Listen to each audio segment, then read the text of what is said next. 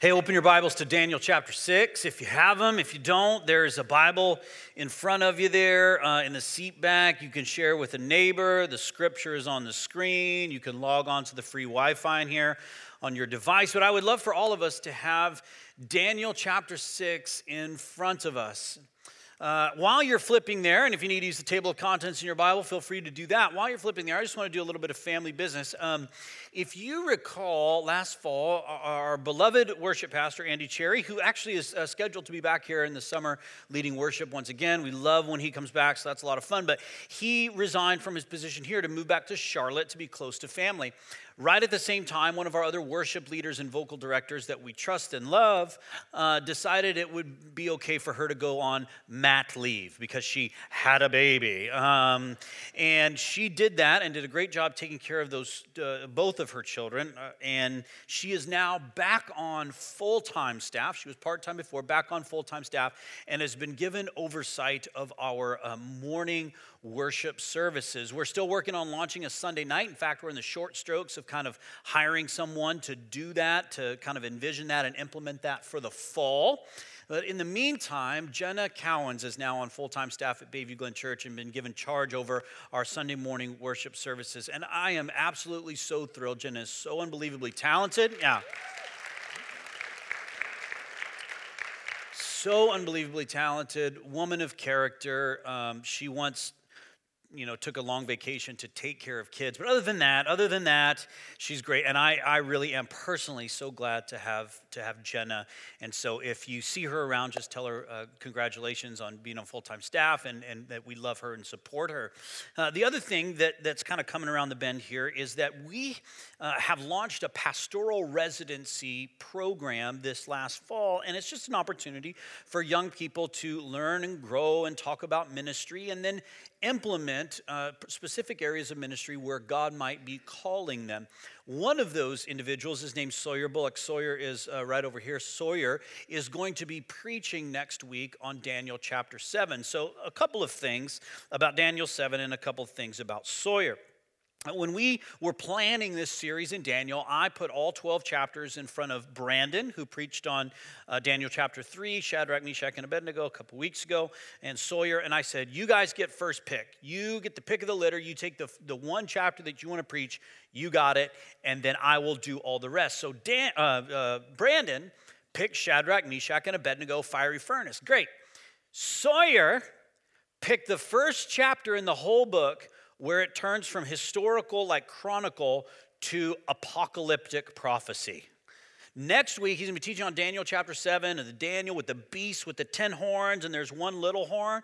And it was so funny because he said, I'll take Daniel 7. So I read Daniel 7. I'm like, well, this is not a good idea. And then 2 weeks later, Sawyer came to me and he said, I believe I've made a grievous error. And I said, yeah, you have, but now we've put it on the thing. It's on the spreadsheet. We can't change it now. But we have been developing that sermon and working together on that. Sawyer is actually a master's student in philosophy. He's a very accomplished magician, as a matter of fact. So if things get rocky next week, he just might do a cloud of smoke and then he's gone, and it solves that. But Sawyer's a great guy. He's done a lot of global missions work. He's been walking with Jesus for a while. It's going to be outstanding. And so next week, make sure you're here. I will be here as well, but make sure we're here to hear from God's word and to really love and support Sawyer. And so that really, that introduction is actually a nice little segue into what we'll be talking about today. Because the first half of Daniel's chapter 1, 2, 3, 4, 5, 6, is history and a chronicle of history. And in Daniel chapter 7, the book of Daniel turns to kind of this apocalyptic prophecy. And so now in Daniel chapter 6, we've come to the end of the first section of Daniel. We're kind of wrapping up the life of Daniel, the life and times of Daniel, with one more situation that he faces in Daniel chapter 6. Next week, we'll get into that apocalyptic prophecy. But let's wrap up the first half of the book with Daniel chapter 6, and we'll start here in verse 1. It said, then it pleased Darius to set over the kingdom 120 satraps to be throughout the whole kingdom, and over them 3 high officials, of whom Daniel was one. to whom these satraps should give accounts, so that the king might suffer no loss. So let's talk real quickly about this guy Darius as a way of review and as a way of like cluing some of us, this isn't review, cluing us in on an issue that's happening in the text here. The first thing is this: if you remember, when Daniel was a young teen, a man named Nebuchadnezzar in the Babylonian Empire came in and sacked Jerusalem.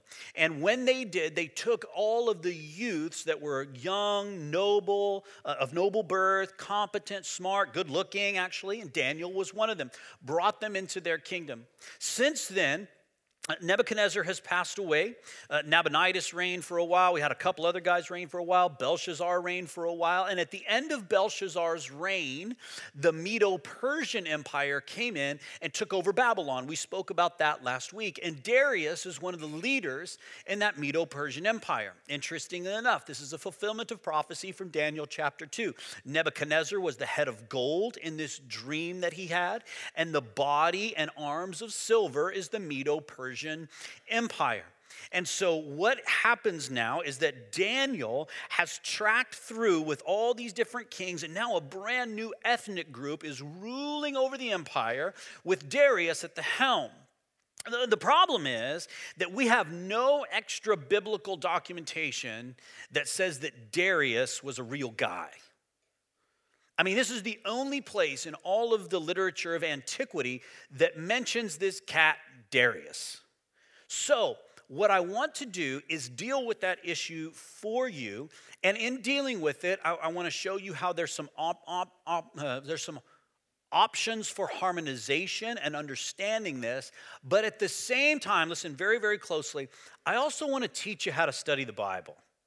Because I'm assuming that you want to do this and you like to do this. I'm assuming you can read ahead. Did you know that? Like, just go read Daniel 7 through 12. It'll mess you up. And then you'll be like, I got to come to church now. I'm terrified, right?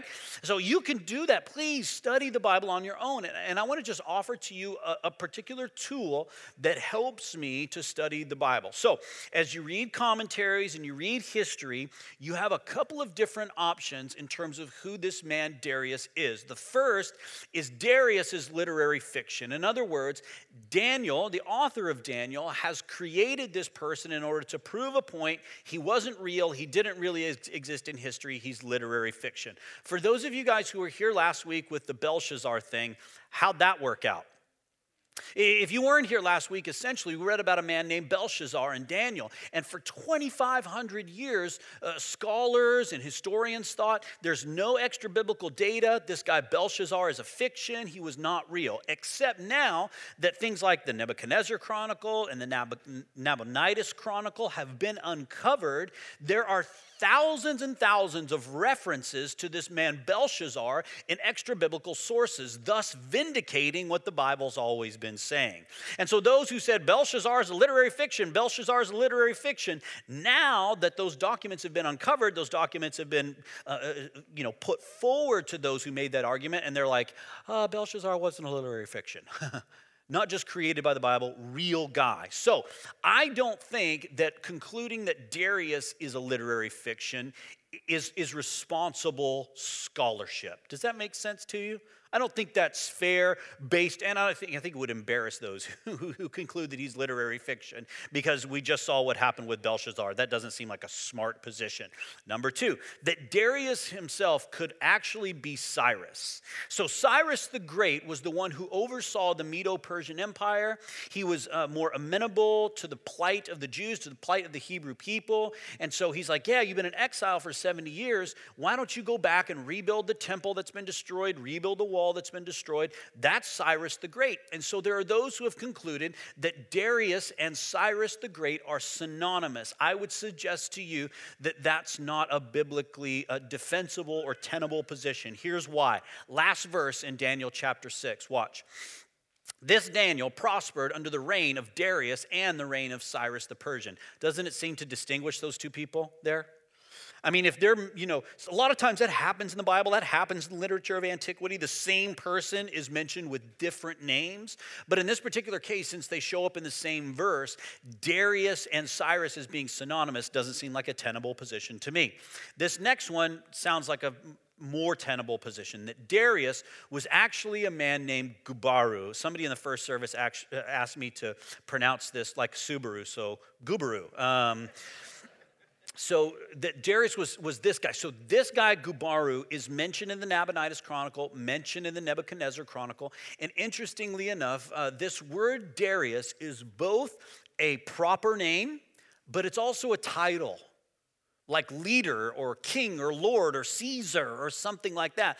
And so what scholars have concluded is that Darius is this guy, but it's really referring to a king or leader or lord. That's a possibility. Here is what I would suggest to you makes the most sense to me, is that Darius is TRD. That's the real deal. That's the real deal. He's the real deal. Here's why. Just because we have no extra biblical data to support the record of Scripture does not mean it's false. That's irresponsible and intellectually dishonest to simply conclude that, especially since we saw with Belshazzar last week, well, nobody's ever mentioned him in the Scripture, so he must not be, nobody's ever mentioned him outside of the Scripture, therefore he must not be a real guy. Well, that's kind of a ludicrous conclusion, in my opinion.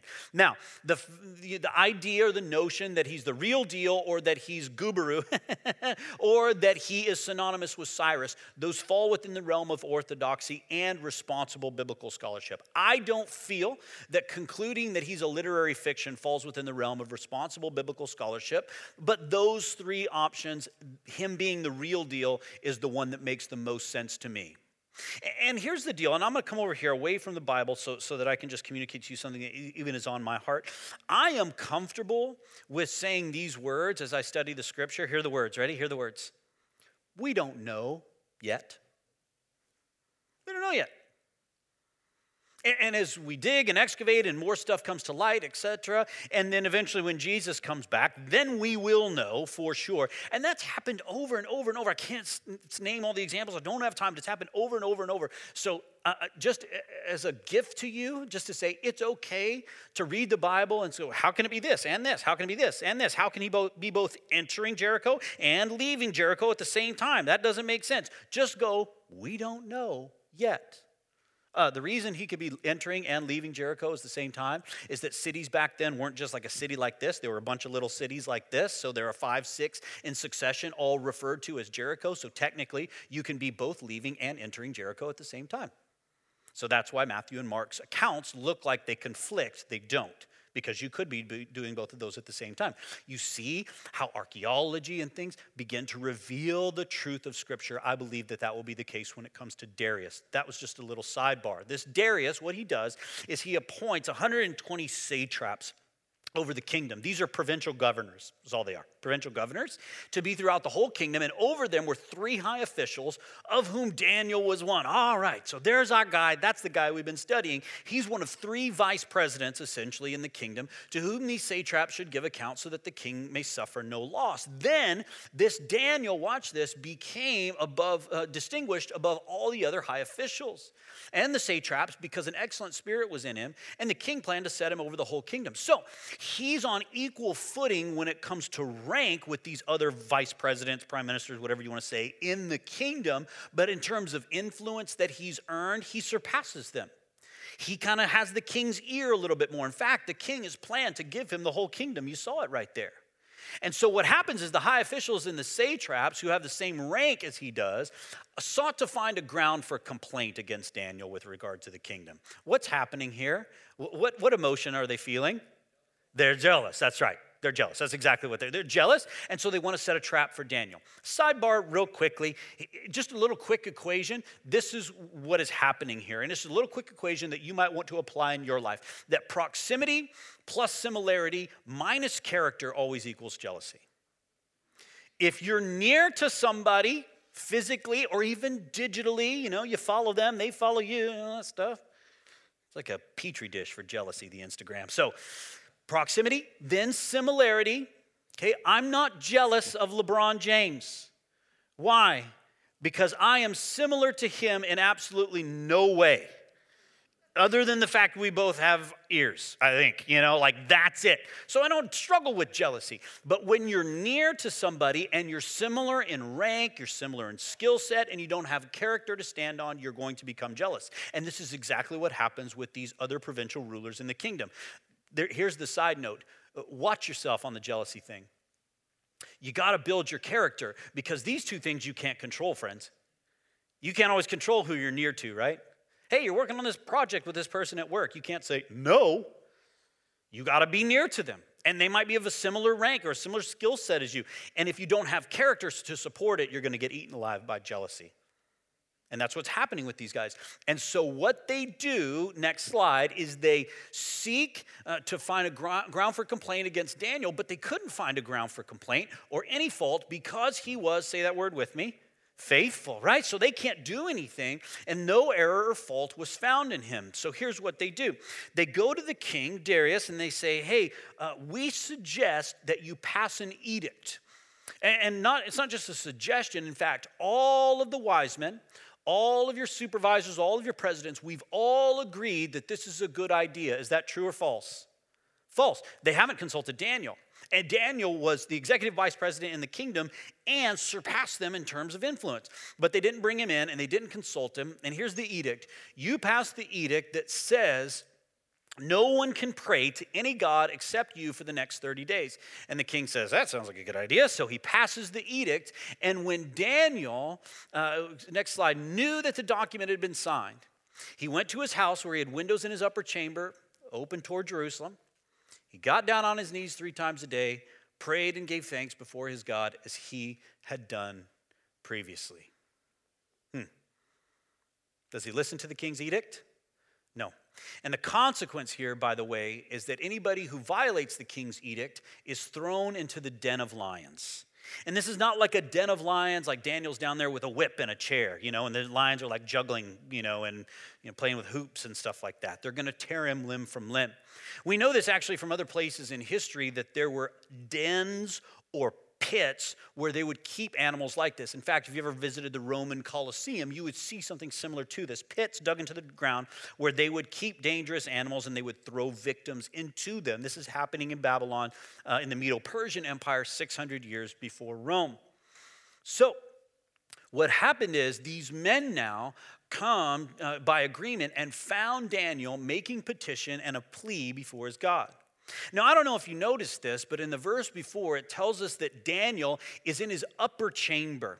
So he's actually elevated and he's by his window in his house. Now, I grew up in church and, there's kind of this deal that this notion that Daniel opened his windows wide and he went out to the windows and he went, "Dear God," That's actually not the case. In fact, this was his private residence. Not only was it his private residence, but he's in his upper chamber, so he's elevated above the city. So the only way that these men could catch him praying is if they entered his private residence without any reason for doing so, or they climbed a ladder, or they got in a window that was opposite the window Daniel was praying in. They're trying to trap him. Brandon Bernard, when he preached a few weeks ago, made this really great point about these Chaldeans being snitches. Here they are again. They're snitches. And so they come to the king and they go, "We saw Daniel praying." And indeed they did. They saw Daniel praying and they said, "Look, you passed a law that said anybody who prays to a God other than you is going to be thrown into the den of lions."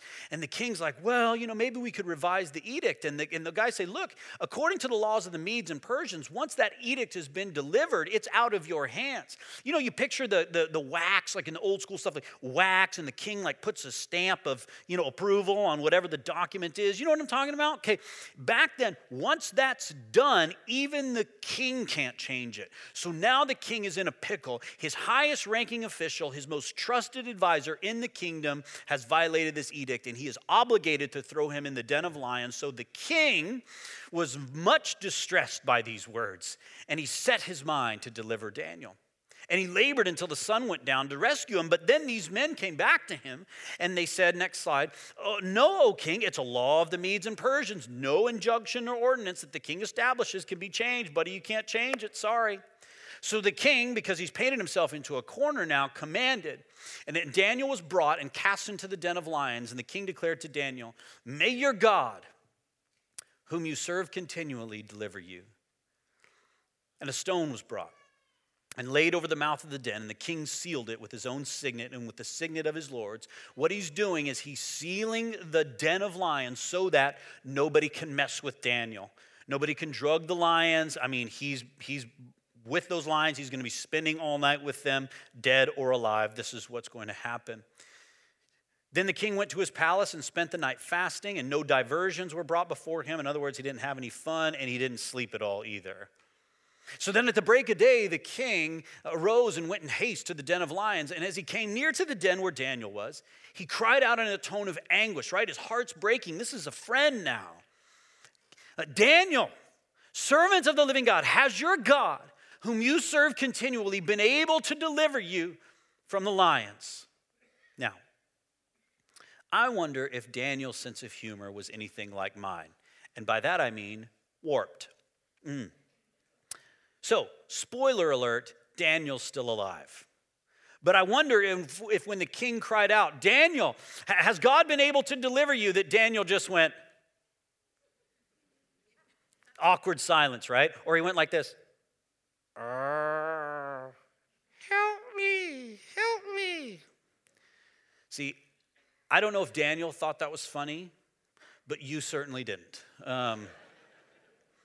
It's fine, it's just my warped sense of humor, but Daniel doesn't do any of those things. He responds this way. He says, O king, live forever. My God sent his angel, shut the lions' mouths, and they have not harmed me, because I was two things, found blameless before him, that's my God, and also before you, O king, I have done no harm. So then the king was exceedingly glad. Of course he was. And he commanded that Daniel be taken up out of the den. So Daniel was taken up out of the den. No kind of harm was found on him because he had trusted in his God. It's funny that the king didn't sleep at all, but Daniel's waking up feeling like $1 million. These lions are soft, warm. This was fun. And the king commanded, and those men who had maliciously accused Daniel were brought and cast into the den of lions, they, their children, and their wives. And before they reached the bottom of the den, the lions overpowered them and broke all their bones to pieces. This is what was supposed to have happened to Daniel. I want to give you another Bible study tip this morning based on this verse. It's a little bit of a sidebar, but stick with me. You know how people say this all the time? Like in the Old Testament, God is a God of violence. It's just a violent God. It's just killing people all the time. Okay? And sometimes they would use a verse like this as a proof text. And what that means is God's a God of violence. Look at Daniel 6:24. That will just tell you that God's a God of violence. Do you see here, and everybody stick with me, do you see here that the author of Daniel is simply reporting facts to us? He's not saying that the king took those people who maliciously accused him, threw them into the den of lions, and they were broken bones and all that stuff, and God had a little party in heaven for that. And God was glad for that, and God caused that. And God prompted the king to throw them in there. He's not saying any of that. All the author has said is, this happened. It's not a prescription, it's simply a description of the events. So let's be careful, my friends, when we begin to ascribe motives to God. Just a little tidbit. Everybody with me on that one? Does that make sense? Good.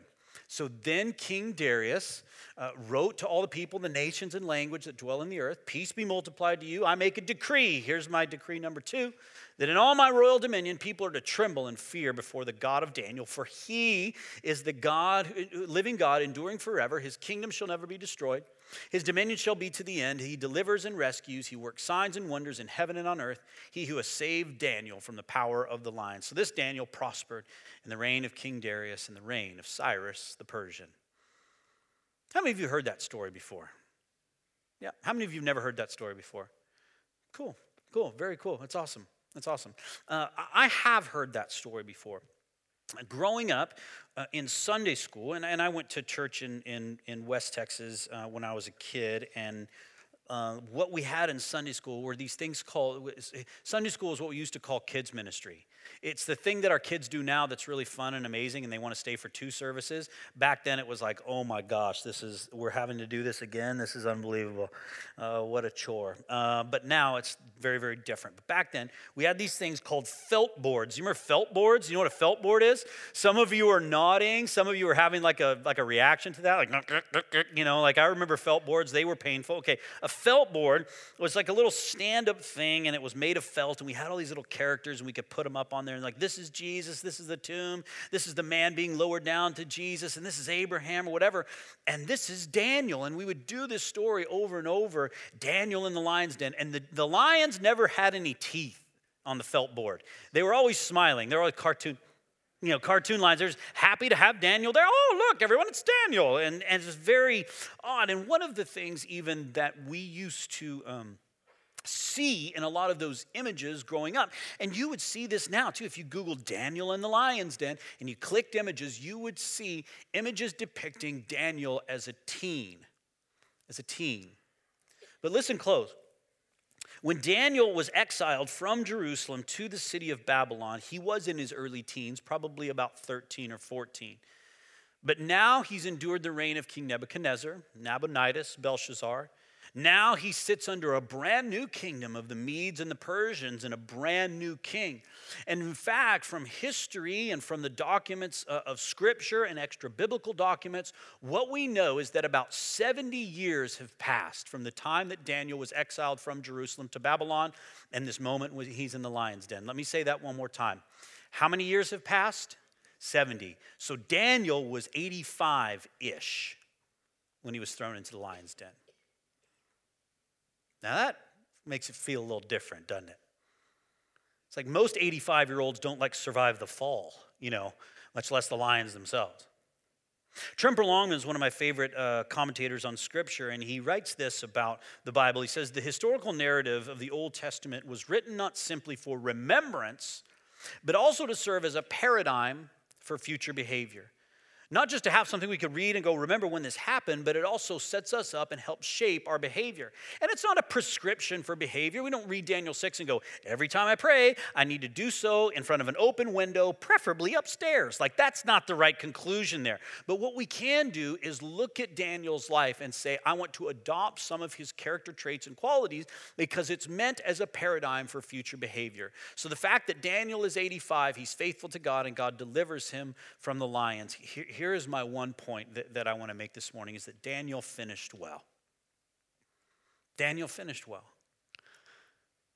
This is the end of his life, friends. This is the last time we'll talk about Daniel, other than his book, but Daniel as a person. This is the last story the Bible records. Daniel finished well. And the reality is that many great men don't finish well.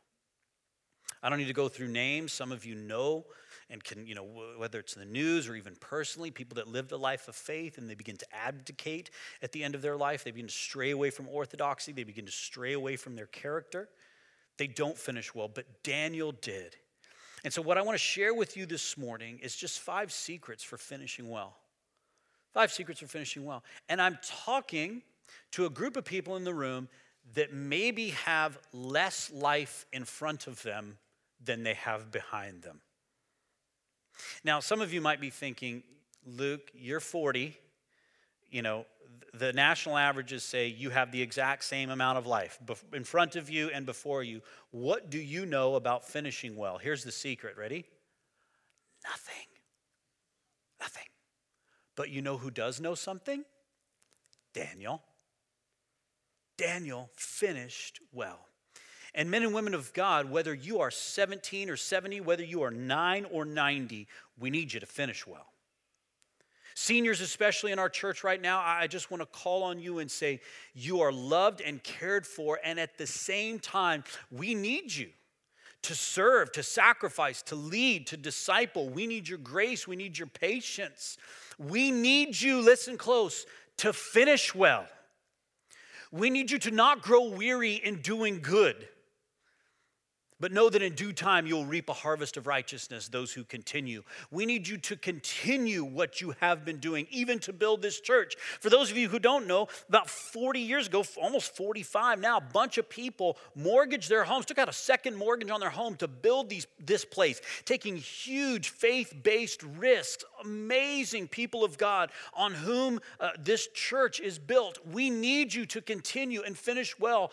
Don't give up. Don't retire from spiritual maturity. Be like Daniel, who finished well.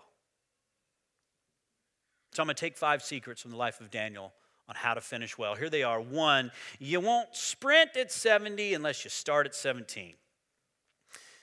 You're not going to have these moments as an 85-year-old when something comes along that, do you have to face it? Did Daniel have to face the den of the lions? No, he could have gotten out of it. Probably in a number of ways, but he didn't. He didn't. He stood. He stood alone. He stood by his convictions. He stood by his life of prayer. And listen, men and women of God, that doesn't just happen out of nowhere. Let's recall where Daniel has come from. When he was 13, he was taken out of his home city of Jerusalem, taught a different language. They were trying to teach him to worship different gods, a different culture. Everything he knew, he left, his family, his friends, his city, all that stuff, and was taken into another country. Over that time, he's endured transitions in the kingdom. He's raised up in the kingdom and become a chief of, kind of the wise men in the kingdom. All the while has stuck by God and allowed God to remain faithful to him and demonstrated faithfulness to God. Men and women, sprinting at 70 doesn't start at 69 and a half. We do this all the time. I hear people do this all the time. I'm going to get serious about my faith when I have kids. You know what? You are. Because when you have kids, you'll find yourself praying, oh, God, I really messed up and I really need your help. Please, God, please. I don't want to mess them up. Or we say I'll get serious about my faith when I'm married, or I'll get serious about giving when I have more income. I'll get serious about that stuff. See, that's not a biblical notion. Getting serious about your faith starts now, and unless you start now, 9-year-old, 12-year-old, 17-year-old, 30-year-old, you're not going to finish well. It begins now. It did with Daniel. And there are so many folks in the scripture that did not finish well. And a lot of times it's because they didn't start great either. But Daniel did. Young people in the room, I talked to seniors a minute ago. We need you just as badly. And not just to show up here and warm a seat. We need you to lead. We need you to serve. We need you to sacrifice. Not just Bayview Glen Church, but the kingdom of God. The kingdom of God. You have a joyful opportunity to step into that now so that you finish well when you're 70. Number 2, secret to finishing well. Your convictions only matter if your character counts. Your convictions only matter if your character counts. Daniel's conviction was that one God should be worshiped, and eventually that one God was worshiped as Darius issued a decree in the kingdom that everybody's going to worship Daniel's God. You remember that from part of the story. But let's rewind to the very first couple of verses here, shall we? In verse 3, we're told that an excellent spirit was in Daniel, therefore the king planned to set a whole kingdom under him. And we're told that those who wanted to trap Daniel could find no ground or complaint or fault because he was faithful. In other words, he had demonstrated character that earned him the right to share his convictions. I'm going to say that one more time. There was demonstrated character that earned him the right to share his convictions. And in his later years, when he began to share his convictions, he got in places and in situations and in circumstances where people listened hard to his convictions. But you don't get an open door to share your convictions unless your character counts. There's somebody at our church who is finishing well right now. She's in her 90s, so she's in extra innings, really. And she's not able to attend here on Sunday mornings because she's in a seniors facility. Her name is Nancy Keeping. And she's an absolutely outstanding human being who is finishing well for a lot of reasons, not the least of which is that she started when she was a kid. Started walking faithfully with God. And Nancy's character gives her opportunity to do things that other people don't get the opportunity to do. Let me share with you one of them. Several years ago, when Nancy was still able to attend here on Sunday morning, I was walking out the front doors with my daughter, who was like 2.5 at the time. And Nancy, as we're walking out, looks at us. And when I say us, she did not make eye contact with me. She only made eye contact with Kaya. And Nancy said, "Chocolate for the baby," and reached in her pocket and pulled out and began to open a king-size Kit Kat bar for a 2.5-year-old without making eye contact with her father, much less asking for permission. And she gave the chocolate bar to Kaya. And what did I say? Nothing. She just gets away with that. As far as I'm concerned, Nancy can just park wherever she wants. Like, you want to park on the 404, park on the 404. Mary and Chelsea, you're still driving at 90, whatever it is. You just park wherever you want. If it's most convenient to you to just park anywhere you want on the 401, please do that. We support that.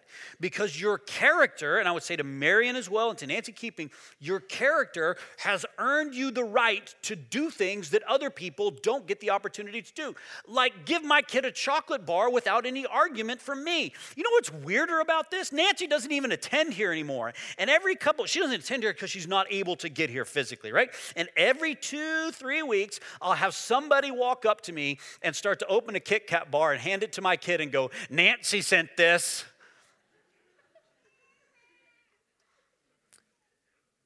She just gets so much permission. And it's not just in those particular areas, like those funny things, but Nancy could say some hard things to me.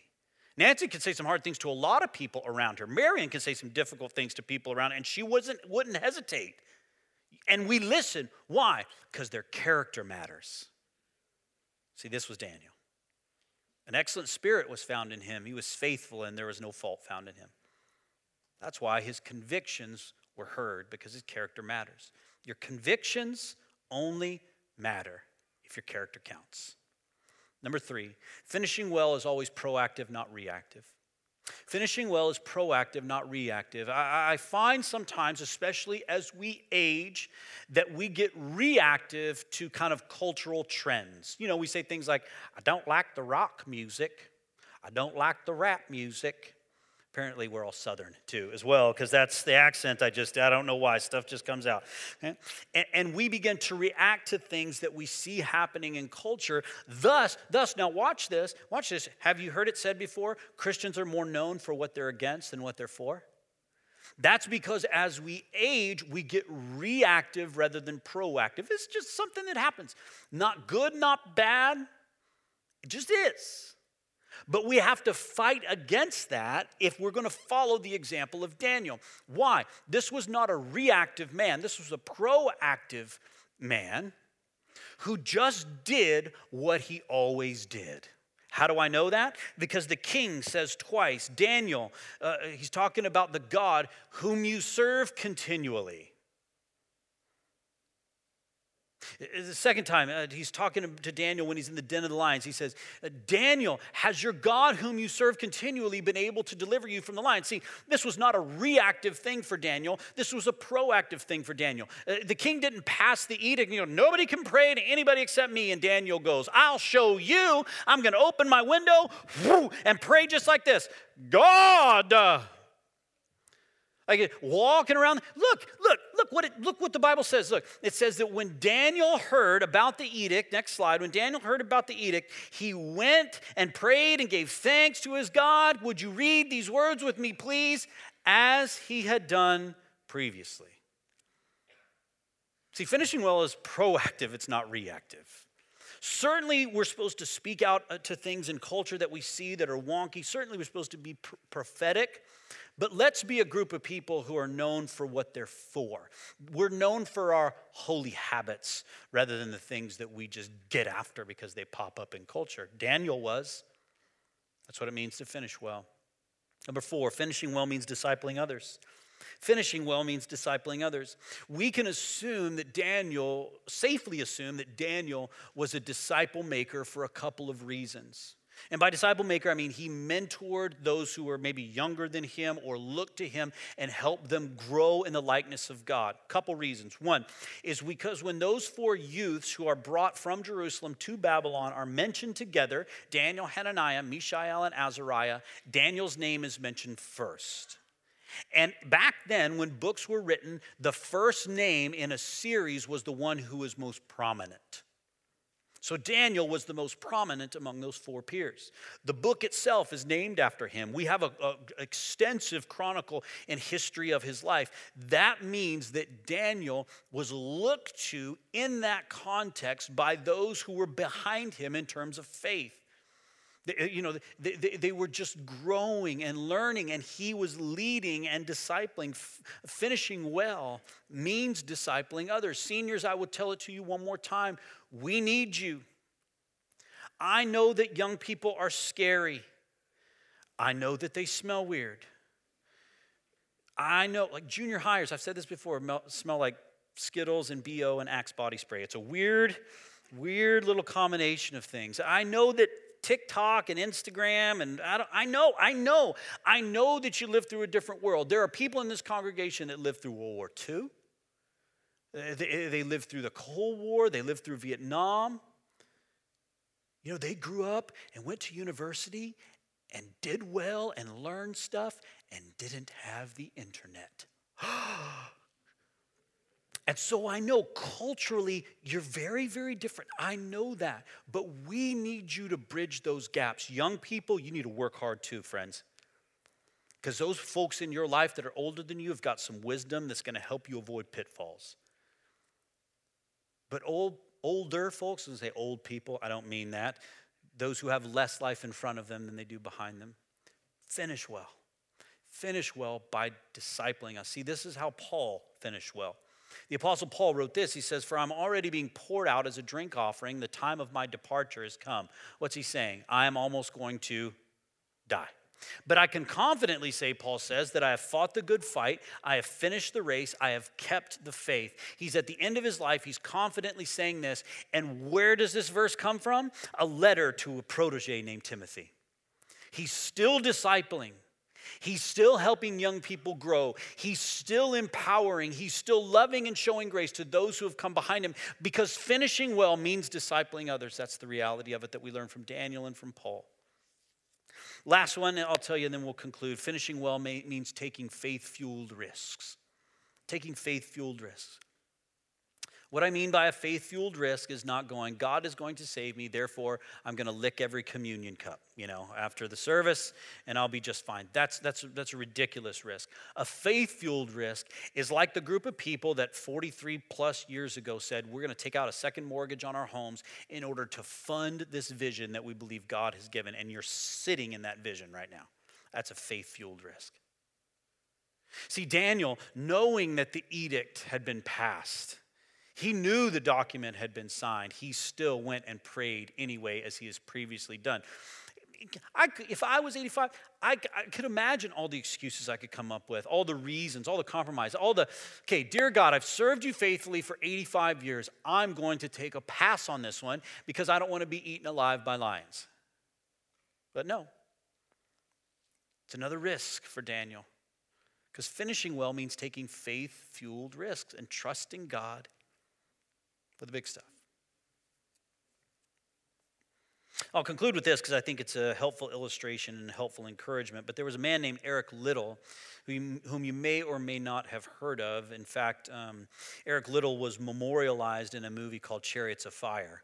You remember that? That's Eric Liddell. He was a sprinter, Scottish man in the 1920s, and actually won a gold medal in the 400 meters in 1924, I believe, in Paris.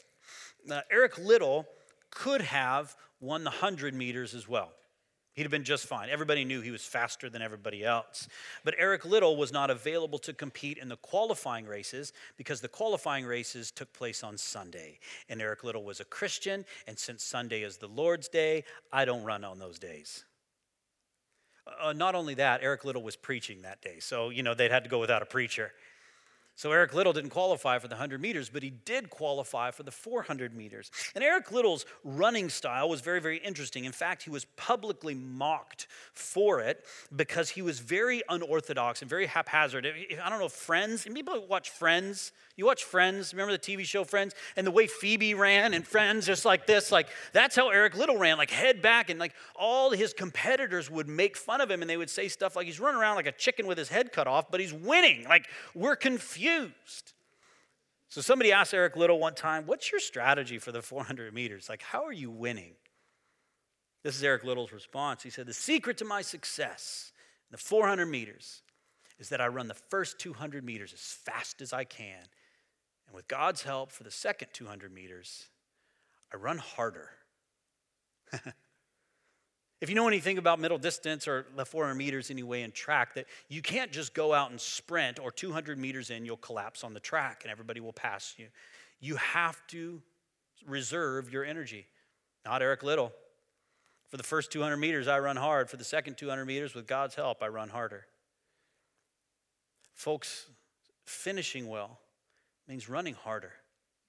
It doesn't mean doing more things to please God. God is already pleased with you if you are in Christ.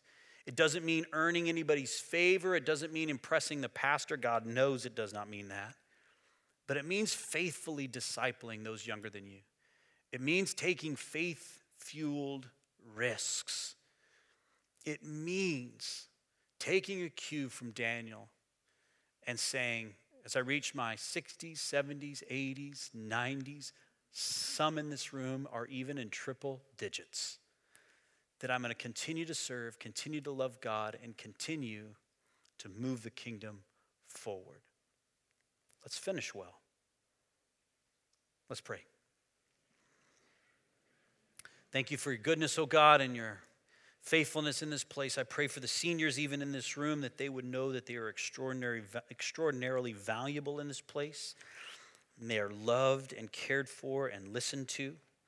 I pray, God, that you would bridge the gap between generations in our church. Sometimes there is a gap, and we're not always sure how to connect, not always sure how to disciple. God, only you can do that healing work. Only you can help us see the similarities rather than the differences in one another. Pray, oh God, that we would be a church full of people who are committed to finishing well. And God, only you know the number of our days. So finishing well might mean today, might mean 90 years from now. God, no matter what it is, we want to be a people who finishes well. Let us take a cue from Daniel and make a commitment today that we're going to do so. In Jesus' name, amen.